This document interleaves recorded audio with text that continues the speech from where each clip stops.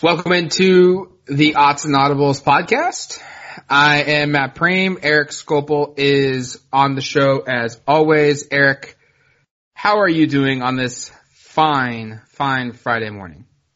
I'm doing all right, Matt. I'm really excited to move on from the Auburn game, and that's hopefully what this. Well, I don't. Do you want to dwell on it more? We can spend another. Maybe they'd like to listen to us talk for 40 more minutes about Auburn. So I don't think we've exhausted it all. I think there's some things that happen on special teams that they'd love to know. Oh, yeah, you and your special teams, you got that on lockdown. I'm all about my specialists. No, I'm excited to move on to Nevada, and that's what this podcast is going to do. We're going to be looking at Nevada for the entirety of it and making some predictions and stuff. But excited about the possibility of home football at Autzen Stadium. I think that's always one of my favorite parts of the year, is that first Saturday in September where the Ducks play at home and in front of the crowd, and there's the excitement, and I think basically always win that game. And we'll talk about the reality or the possibility of that later in the show of that happening. But just excited to, again, move from what was a deflating Auburn game, and I'm sure the fan base and the team is excited to move on from that as well. Yeah, the Ducks will be playing Saturday night. Official kickoff is set for 4:45 p.m. Saturday, September 7th from Autzen Stadium. Game is going to be on the Pac-12 networks with Roxy Bernstein and Anthony Herron doing the play-by-play and the analyst work. Lewis Johnson will be your sideline reporter. And then if you don't get the Pac-12 network, and unfortunately there's probably going to be a large chunk of you Duck fans that are listening to this that don't, you can catch the game on the radio with Jerry Allen, Mike Jorgensen, Joey McMurray, and Terry Johns on the Oregon IMG Sports Network. And Oregon will look to extend its streak of consecutive wins over non-conference opponents at home to 24 when it hosts Nevada.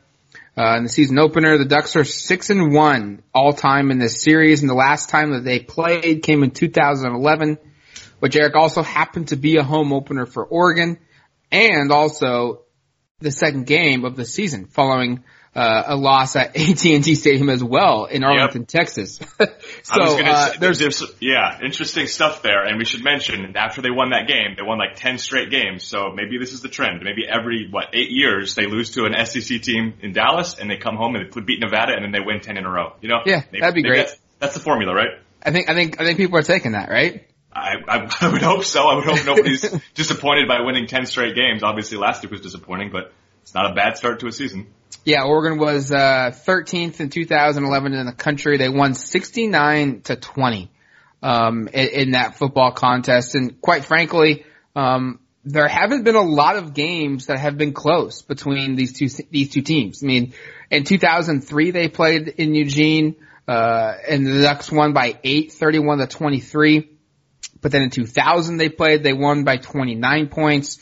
In 1999, they played again, and Oregon won by 62 points. The Ducks won by 4 in Reno, 1997, and they won by 14 again in 1996 in Eugene. And the only time Nevada has won came back, all the way back in 1947 when Nevada won 13-6. So not a lot of history between these two teams, even though that they're relatively close to each other, which is kind of surprising. But, the Ducks have been able to win some football games and most recently do it by, a lot of points. And they come in with a streak of 6-0. But at the same time, Eric, I think there's going to be, at least for me, there's going to be in this Nevada game, especially in the first quarter, that first half, what does Oregon's psyche look like? What does their emotions look like? Are they going to have any kind of a hangover from this Auburn game? Because so much was built up about going down to Dallas, beating the Auburn Tigers, winning it for the Pac-12, positioning Oregon into a spot where they're in the college football playoff discussion, being that, prized team of the Pac-12. So much was made of that externally from the program, and I'm sure internally there was a lot said of going down there and winning that football game and what it would mean for the program. And then they went out and lost in the last 9 seconds. There's going to be, in my opinion, some concern of what does this team's psyche look like coming into a Nevada game where, let's be honest, it doesn't carry as much juice as playing Auburn. Yeah, I always think you learn more from a team after a loss than after a win. And I think that first half against Nevada, who, as we'll talk about throughout the show, is, I think, sneaky pretty good. Like, they're not, when we made our preseason predictions, we kind of wrote this one off, but this is a Nevada team that won 8 games last year. They beat Purdue last week. They beat Oregon State and Arizona a season ago. Not that those are, banner teams from the Pac-12, but obviously Arizona did beat Oregon in the most dominating fashion last year, so there was a common opponent there. But I think you're going to learn a lot in this first half because Oregon should have won that football game, and I think they're aware of that, and they know that. And I think there's probably some frustration and disappointment, especially with some of these younger players. And it's a team that has a lot of veterans, but it also is a team that does rely upon a lot of freshmen and sophomores. So how do those guys handle, again, what has to be a really devastating outcome last week? Not just because it was a loss, but because of how it transpired. Or, obviously we've talked about that a lot, but I mean, hard to think of many games that are more heartbreaking that Oregon has lost in the last decade than that one. And how does it look? And so, yeah, I think there should be concern about the possibility of a letdown. At the same time, I'm more expecting them to come out and really want to show what they can do, because I think for 2.5, maybe 3 quarters in Arlington, you saw a really, really good football team. Offensively, they looked great in that first quarter. Defensively, I thought they played really well for basically 3 full quarters. I think there's a lot of motivation to show that the team you saw early in that game is the team that this is going to be going forward, not the one that over the final quarter and a half gave up a 21-6 lead and ended up losing a heartbreaker. I'm expecting to see a team come out and really try to put it on Nevada. And that's why, while I think Nevada's a really good team, or I shouldn't say a really good team, but I think Nevada's a pretty good team, better team than I think we thought coming into the season. I would not be at all shocked if Oregon comes out and plays really, really well early, puts this game on ice earlier than a lot of people expect, and walks out of Autzen Stadium with a game where, the line's 23.5, I think, right now. That's pretty substantial, but where they win by, more than that, and maybe by a wide margin more than that. I just wouldn't be shocked at all if that's what happens, because I think this team has to be motivated based upon what happened last week. And if they're not, the flip side of that is, if they can't handle a devastating loss like that, and they come out and they lay an egg in this game, and I think they'd probably still win, maybe they win a really tight game, then I think you start to be really concerned about how they're going to play, in some of these Pac-12 games where the stakes are even higher. So I'm expecting them to come out. I don't think there's going to be a huge letdown effect, but if there is, I think that's cause for some major concern, and that will be the first time, it's a very short season, but that would be my first kind of sign of, this is maybe something we need to worry a little bit more about than even I thought after that Auburn loss. Yeah, those are good points. This team, I think, their leaders for the most part are all seniors. Right? So I would think that, I would hope that this team has the mental fortitude to kind of get past that loss, flush it, and come out and play with, quite honestly, some anger and win this football game, and do it in a fashion that they're expected to. 24 points is a lot of points.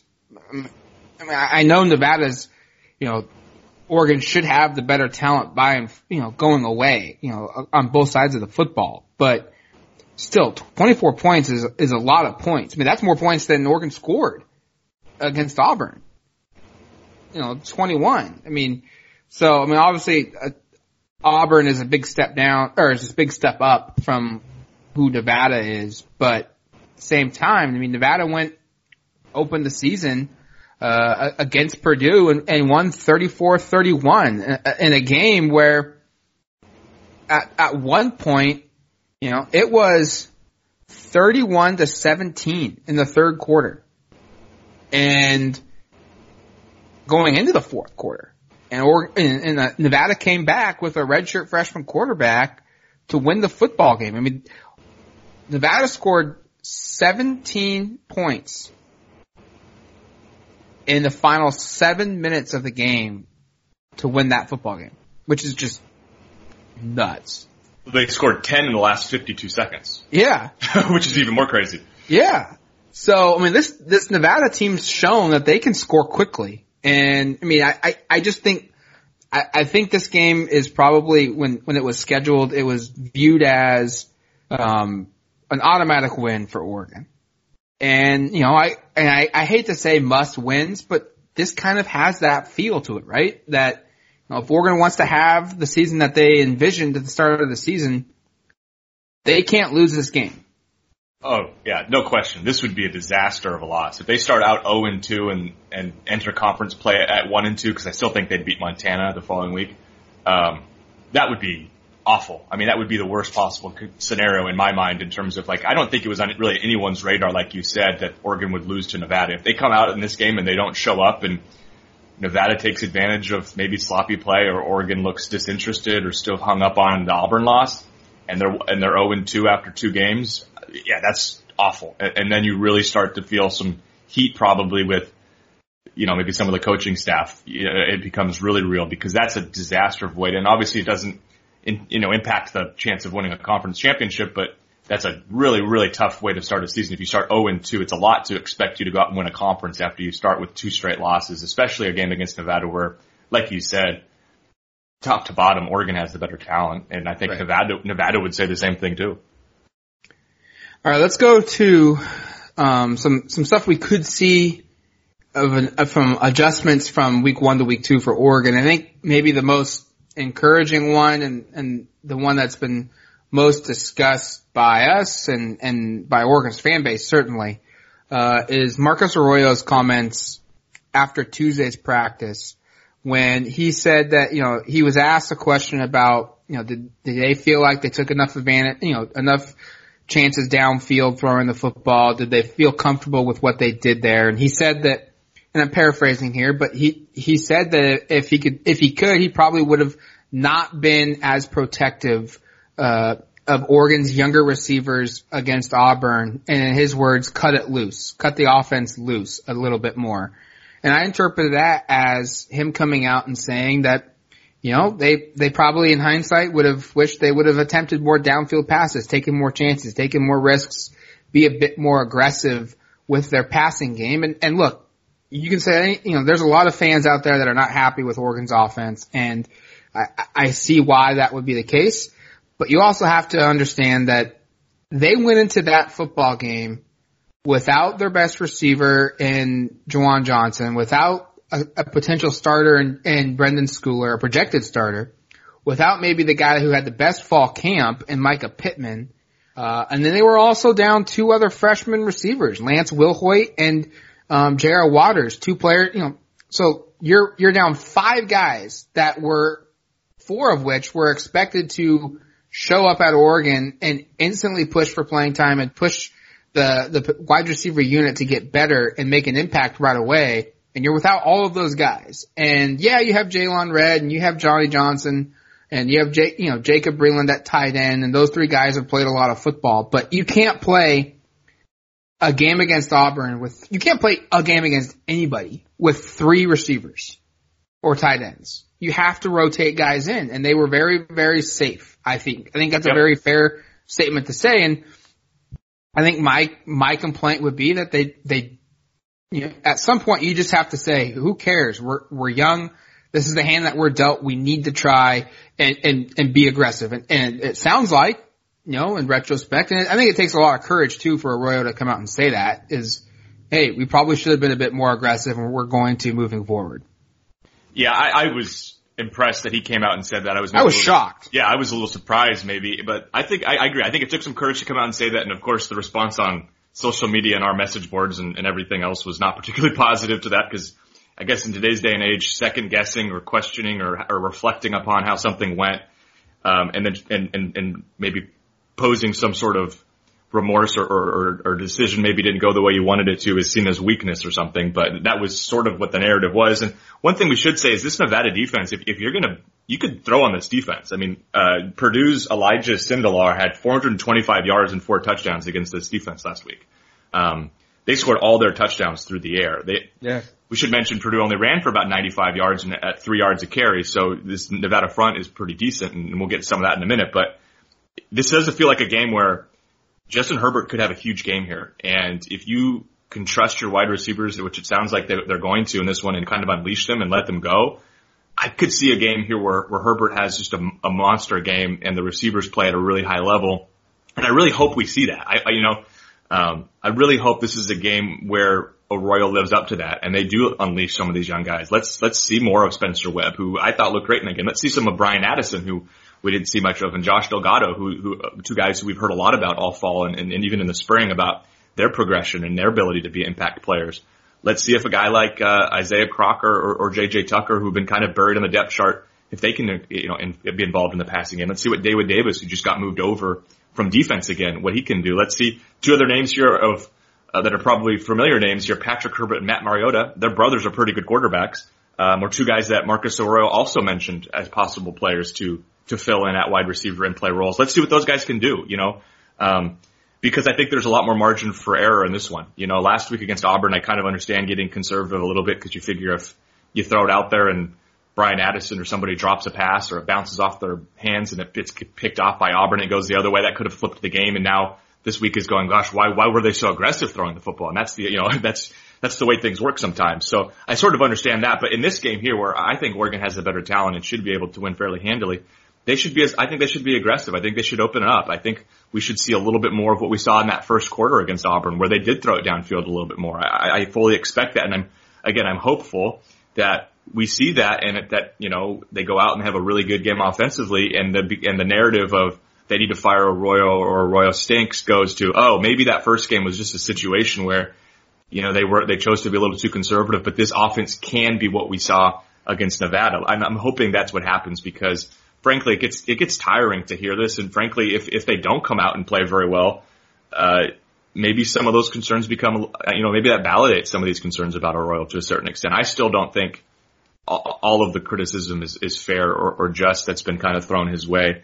Like you said, there's some extenuating circumstances with the wide receiver position. So I'm hopeful that what he said on Tuesday about opening things up and trusting those guys is what we see on Saturday against this Nevada defense, which, like I said, doesn't seem like it's, a top tier defense, at least against the pass. I think Oregon State's receiving core is pretty good, but I don't think they're top 3 or 4 on the conference, and I don't think Jake Luton, that quarterback for the Beavers, is a very good quarterback. And this Oregon State team last year, and I understand it's apples to oranges a little bit here, but right. Last year against Nevada, the Beavers threw for 459 yards and 5 touchdowns. Yeah.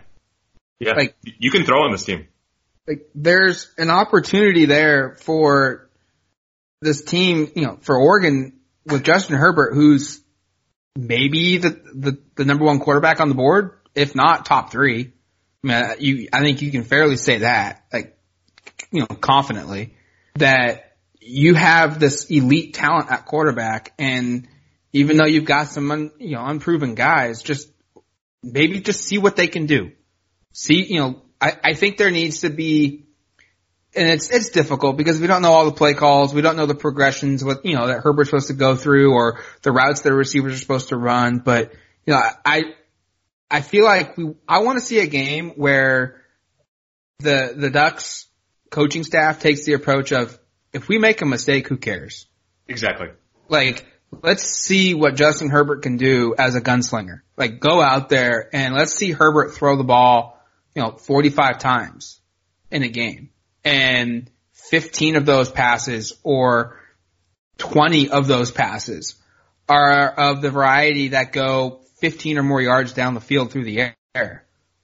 Let's take some deep shots and see what happens. You've got Spencer Webb, a guy that's 6'6", that's a huge body, and we saw what he did against Auburn. Let's see what he can do with some jump balls thrown his way. Let's see what Brian Addison can do. If Jawan Williams plays, let's see what he can do with some jump balls thrown his way. Let's take some shots. I think Oregon's offensive line, they get a ton of credit for being very, very good in the run game, but I think they're even better in the pass game.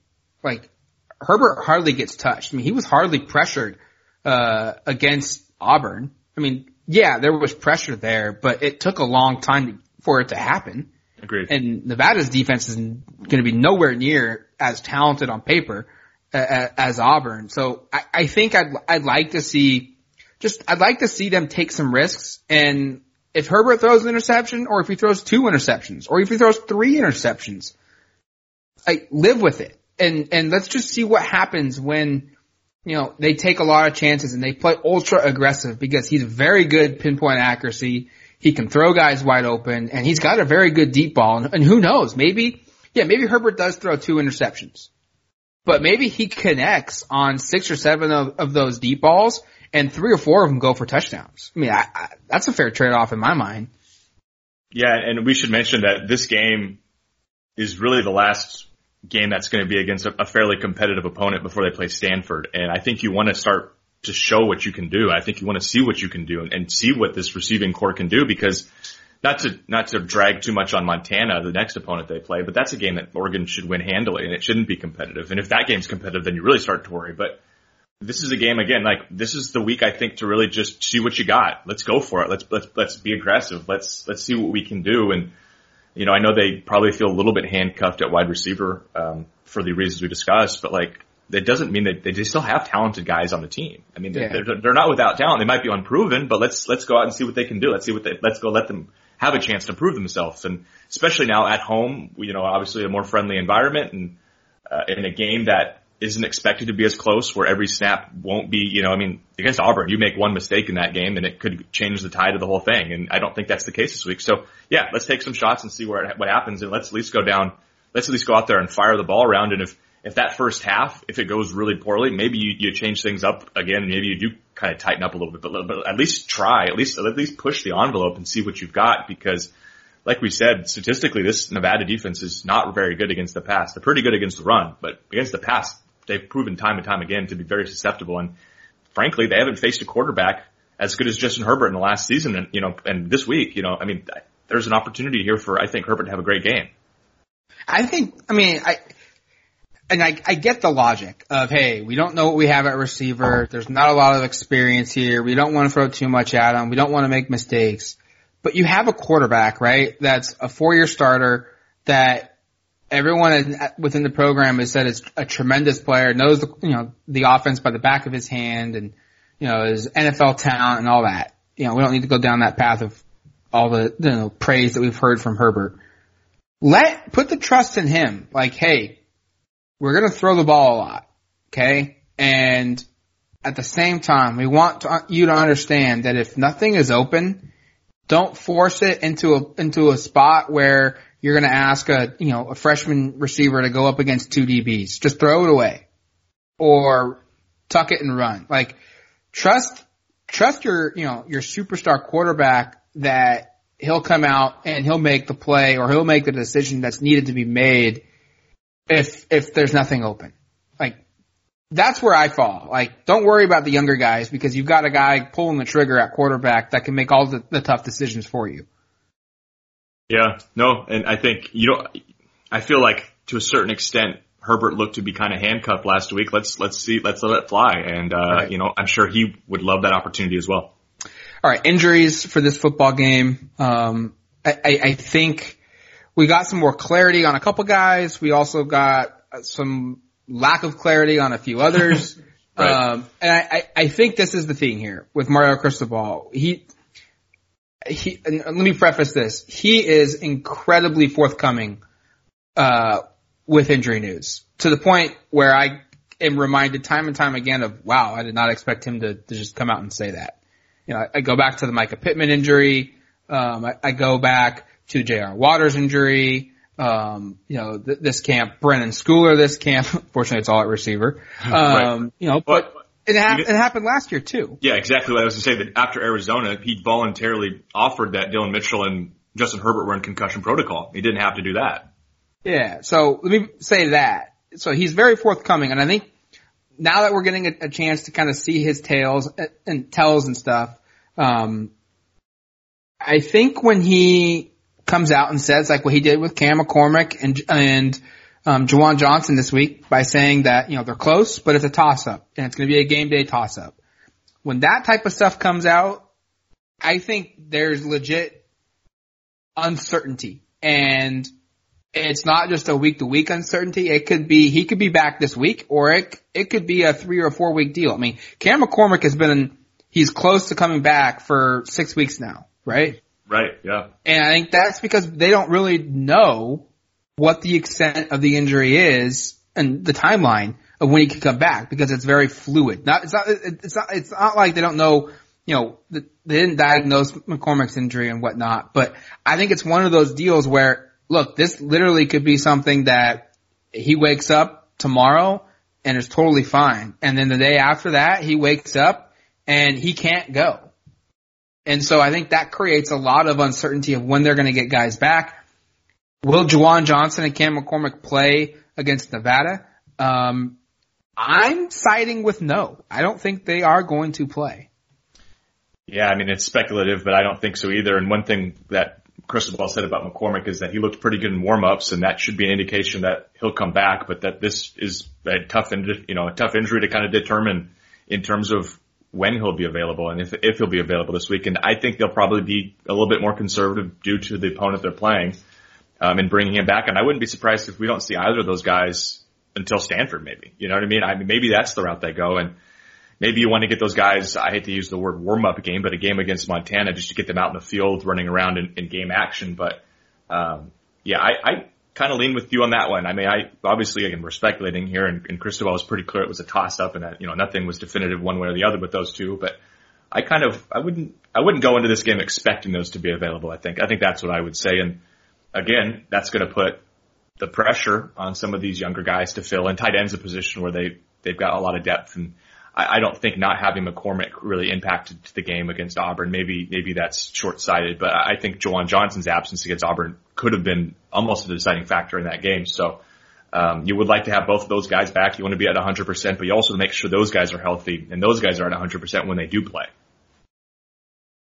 We also got some clarity on a couple other guys, right, in terms of the degrees of when Schooler is going to get back. Also, Will Hoyt and Waters, right? Yeah, well, Waters is out for the season. We should mention this podcast, I forget if we did this prior, but Adrian Jackson has also been announced out for the season. So is J.R. Waters. So those guys will not play this year. Jackson's a tough loss because he was a player who looked ready to kind of maybe have a breakout season at outside linebacker. He'll have to use his redshirt year this year and come back as a redshirt sophomore next year, which might not be a bad thing considering they do lose a handful of linebackers, and maybe that's an opportunity for him to have a little bit more experience. But obviously a rough loss. And J.R. Waters out for the season. Lance Wilhoit, we hadn't really asked much about him, so I asked Cristobal about this on Wednesday, and he said, he's going to be back before the others, which is good news, but it also didn't sound like it was definitive that he'd be back he's definitely not coming back this week, it sounded like, and it didn't sound like it was a sure thing he comes back for Montana either. It sounds like they're really eyeing that Stanford game to bring guys like Wilhoit, Schooler. I don't know if Pittman's even really in the relative possibility, but those kind of guys, it looks like Stanford's kind of the best case scenario to have those two guys back, right, based upon what was said, and that would be a huge thing where if you go into conference play, at least with 70% of your weapons at wide receiver, fullback, that would be a step in the right direction at least. All right, we're going to take a quick break, come back. We'll dive into kind of how Oregon's getting through these injuries at the receiver position and some, guys having to work in different spots to help the Ducks get through these injuries at the receiver position. We'll be right back as we play some words from our sponsors.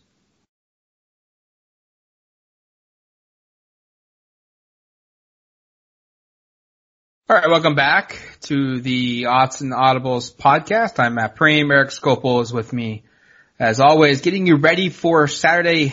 Is it afternoon, evening? How do you describe, Eric, a 4:45 p.m. kickoff? Is that afternoon in your book, or is that an evening kickoff? Well, I always thought 5 p.m. was like the cutoff for evening. So what is that, like extremely late afternoon, almost evening? I don't know. It's like right on the cusp there. It's a weird time, but yeah, I would say I'd say late afternoon, very late afternoon, the latest afternoon. The latest afternoon. All right. Well, we're talking Oregon football, and before the break, we mentioned how is Oregon getting through these receiver injuries and the depth that they have, or the lack of it, because of all the guys that are hurt at that position. I think most notably it's Spencer Webb, right? Yeah. Moving from tight end to the slot, and you threw something up on Twitter this week that was absolutely hilarious of just the height differential between Jalen Red, who starts in the slot, and Spencer Webb, who is now his backup. Yeah, if you If you think that position requires a certain body type, you're wrong, because Jalen Redd is, I believe, 10 inches and 66 pounds lighter than Spencer Webb, who is now his backup in the slot. So I thought that was really funny because typically when you do look at that position group, it has been smaller guys there, at least historically when you look at the way Oregon has done it. And Spencer Webb's not a small guy. He's a very large human being. We had a chance to speak with him this week. He definitely looks the part when you walk up with him. And he did say he's lost some weight. He's kind of cut some weight this last couple weeks here to get a little bit trimmer so he can run a little faster, because I think he added some weight, obviously, to be kind of more of an inline blocker.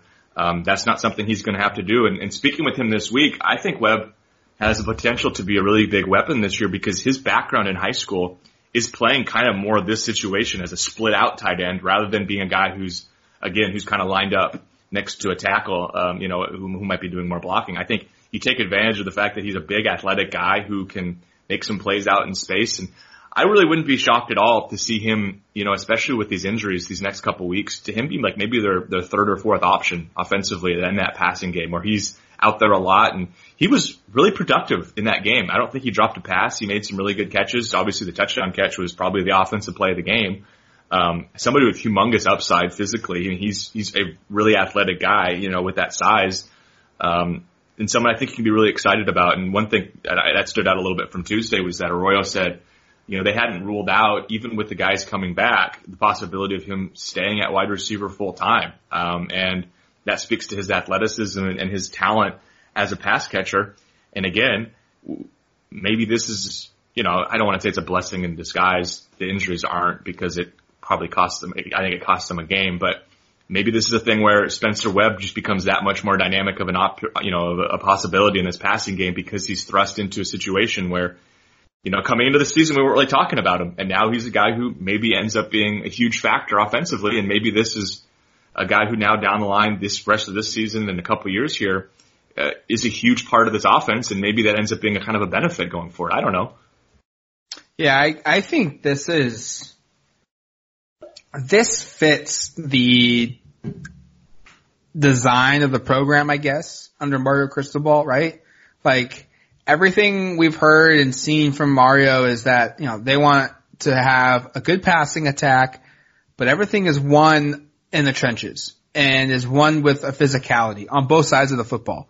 And on offense, I think they want to be, and when I say they want to be a physical power team, that doesn't just mean run. They don't want to run the ball 50 times in a game. I think you can have that mentality with a passing attack. And I think Spencer Webb brings a dynamic to the offense that no one else can, because he's 6'6" and he's listed at darn near 250 pounds. Now, he did say that he's gotten down to 240 or so because of the position change to receiver. And Marcus Arroyo said that they're trying to find the perfect blend for weight now for him because of the need to put him on the perimeter and whatnot in the slot. But I think Webb presents an opportunity where he's a very big dude and he's pretty athletic. He can catch, pretty much anything because of his, catch radius. And you know what? Like, I just think there's this opportunity where, kind of Stanford-esque, like, what they do with their receivers and just kind of, throw them out on the perimeter, get them in a one-on-one situation, whether it's in the red zone or not, and just say, we're going to throw it up. And we're going to ask you to make a play. And it's as simple as that. Like, I think that could be a very, very good dynamic to this offense and adds an element that no one else can really bring to the table. Maybe Juwan Johnson.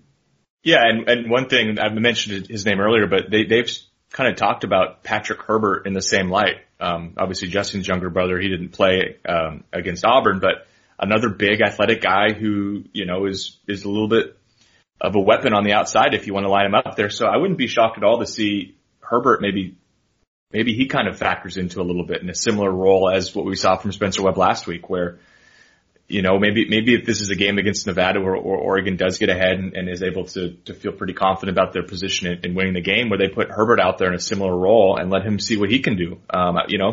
Maybe we do get a little bit of Herbert to Herbert action this week. This feels like the first opportunity that we could actually see that. And again, given the injuries and the discussions that, both Arroyo and Cristobal had about maybe using him in that light. I think we kind of thought this was a year where Patrick Herbert wasn't going to play very much and certainly not on the field with his brother very much. Maybe because of the injuries, this is a thing where we do see Patrick Herbert in a similar role to Spencer Webb out there, and he does go out and make some plays with his brother, which would be a cool story, obviously.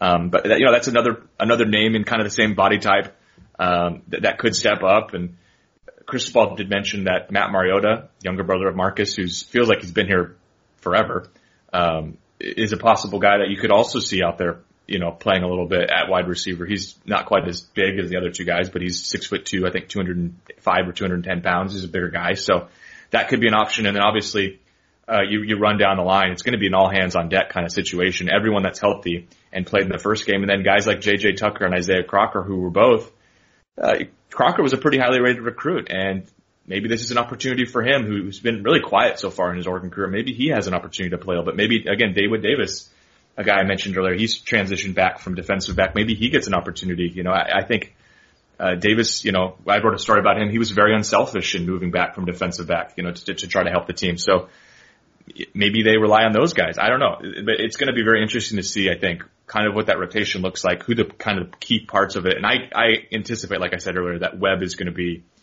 a pretty good sized part of the offense. Cristobal said something like, and we're going to expand his role. I think we will see an expanded role tomorrow against Nevada. Real quick, on the fly here.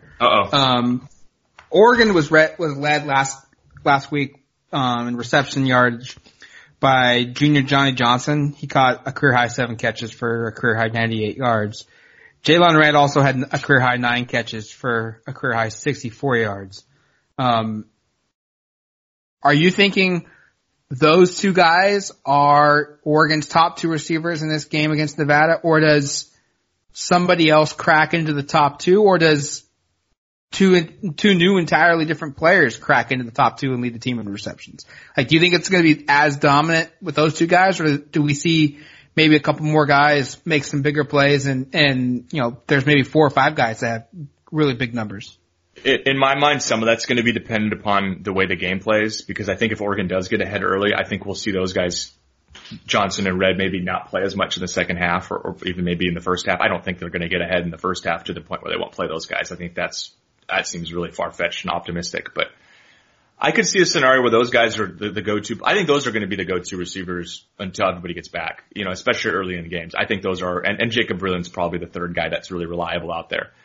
But I wouldn't be surprised if this is a game where maybe Oregon does open it up, and maybe it is in that second half. It's a Spencer Webb or it's a Josh Delgado or a Brian Addison that really becomes a focal point of the passing offense, and they play a big game. But yeah, I think if this game is closer, I expect those two guys to be the focal points. I didn't see anything in that first game and that leads me to believe they would go away from those guys. I thought, again, Johnson was awesome in that game. And anybody, he took a lot of crap last year. He dropped some passes. He frankly wasn't a very good player last year. He was really, really, really good in that game and deserves a lot of credit. And I think they'll continue to go to him. And Jalen Redd last year didn't drop as many passes, but he's an undersized guy. It's hard to know how they're going to use him. I thought they did a good job of utilizing his skill set, which is his speed in the screen game. And I would expect to see quite a bit of that again. So I do think those guys, when the game is competitive, will be the primary guys, but I could see a scenario here where this one does open up a little bit where somebody else jumps in and maybe leads the team in receptions. Again, last week I said Josh Delgado was going to be the one to score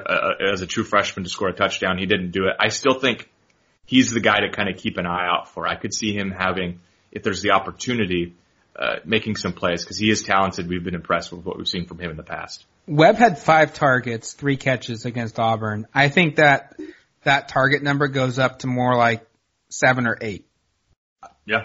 And I think he catches maybe 5 or 6 passes. So I think it wouldn't surprise me if Webb maybe finishes the game with like 5 catches for 50 yards, but he has 2 touchdowns because they get in the red zone, they throw it up to him.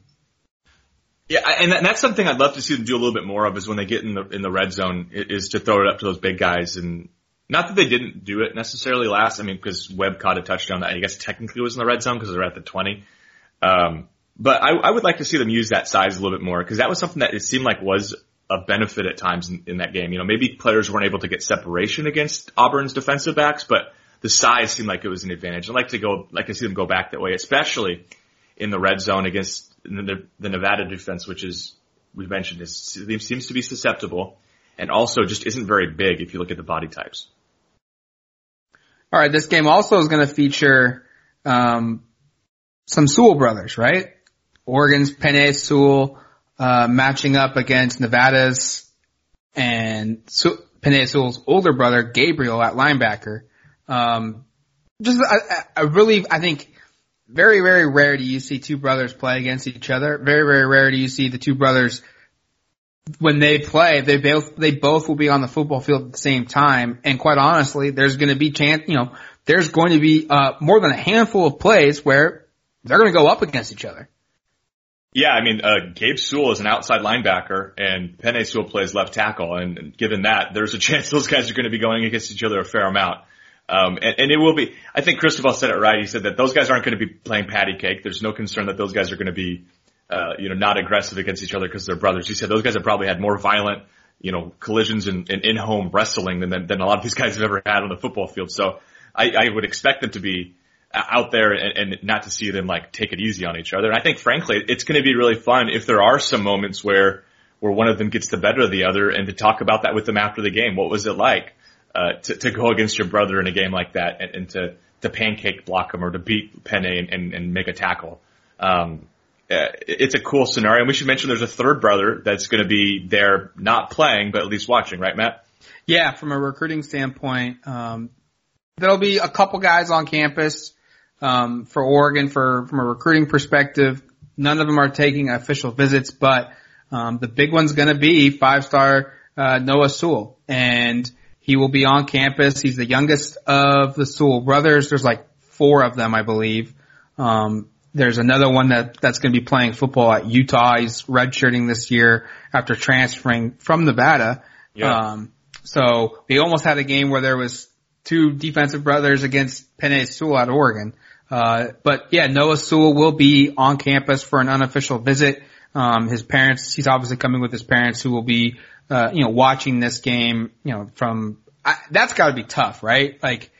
You've got a senior playing his last football game, and you want to see him, continue to make the climb up and, have that program go out in style, and nothing would be bigger than, Nevada coming into Eugene and pulling off, a second straight upset for their, first 2 weeks of the season. But at the same time, that would basically ultimately crush, Penei Sewell's, goals for the 2019 football season at Oregon, because that would deliver 2 losses. So being in the Sewell household this week's probably got to be a little conflicting, right? Well, the good thing is you're going to leave the stadium with one of your kids winning a game, right? Yeah. But you're also going to leave the stadium knowing that one of your kids is going to lose the game. So there's a push-pull of it, and I imagine it's going to be one of the stranger football games that those guys have ever, watched as parents, because this is the first time that they're, they've used to having these kids play together in high school. Both, we mentioned earlier that, Gabe and I don't know how to pronounce his name, but Nefai, who was, played for Nevada last year, those guys played together for a handful of years. Yeah. They're used to having these guys play on the same team, and it's a win-loss together thing. I imagine it will be challenging to juggle the support of, hey, good job, you won this game, but also the, hey, I'm sorry, that was a tough loss mentality of it, because there is, like we said, one's got to win, one's got to lose, and obviously Oregon fans are hoping Penei comes out on top, but I'm sure that there's going to be a little bit of conflict of interest for the entire Sewell family on this one. All right, let's get to our picks. You go first. How do you feel like this game's going to play out? Been going back and forth. I think Oregon wins regardless. I'm not considering predicting Oregon's going to lose. I just think they're too talented, and I didn't see anything against Auburn that leads me to believe this team is significantly worse than I thought they'd be. I think defensively, at least, they showed that they were really good. And I think they're going to win this game. I go back and forth with how dominant it's going to be. Before the season started, I predicted Oregon would win 48-20. I don't think it's going to be quite that lopsided, maybe, but I do think they're going to cover. So I think the game is going to be slightly less high scoring than I predicted previously, but I think Oregon's going to win, I'll say 38-14. So it's a barely cover. And Oregon goes out, and I think they are going to lead from start to finish. I think they're going to be up something similar to the Auburn game where they're up 14-6 or 17-6 in the first half, something like that. And then just kind of the second half, it's more of just getting guys out there, holding on to a victory and moving on with hopefully, no more injuries, to a game against Montana. But I'm going to go with something like 38-14. I think Oregon leads throughout, like you.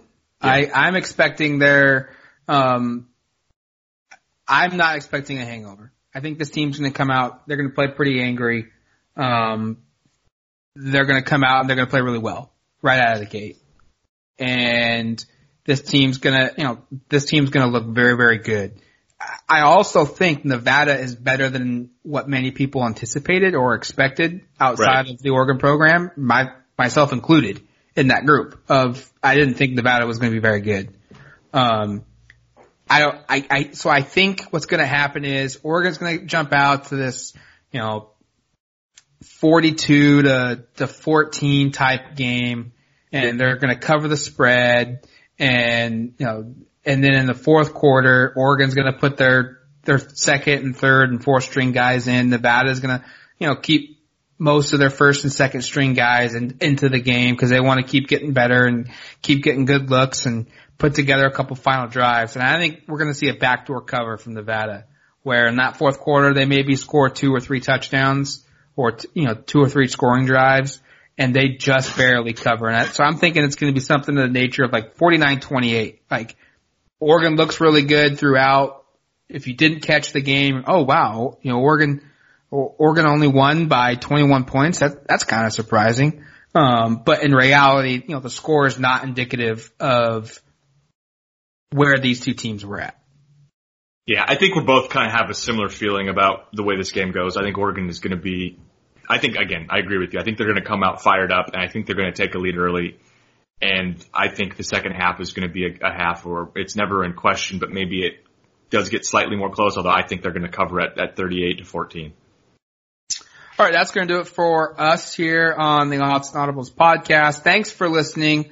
For Eric Skopel and myself, Matt Prame, we will talk to you on the other side of Oregon versus Nevada. Check for a podcast sometime Saturday night or Sunday morning.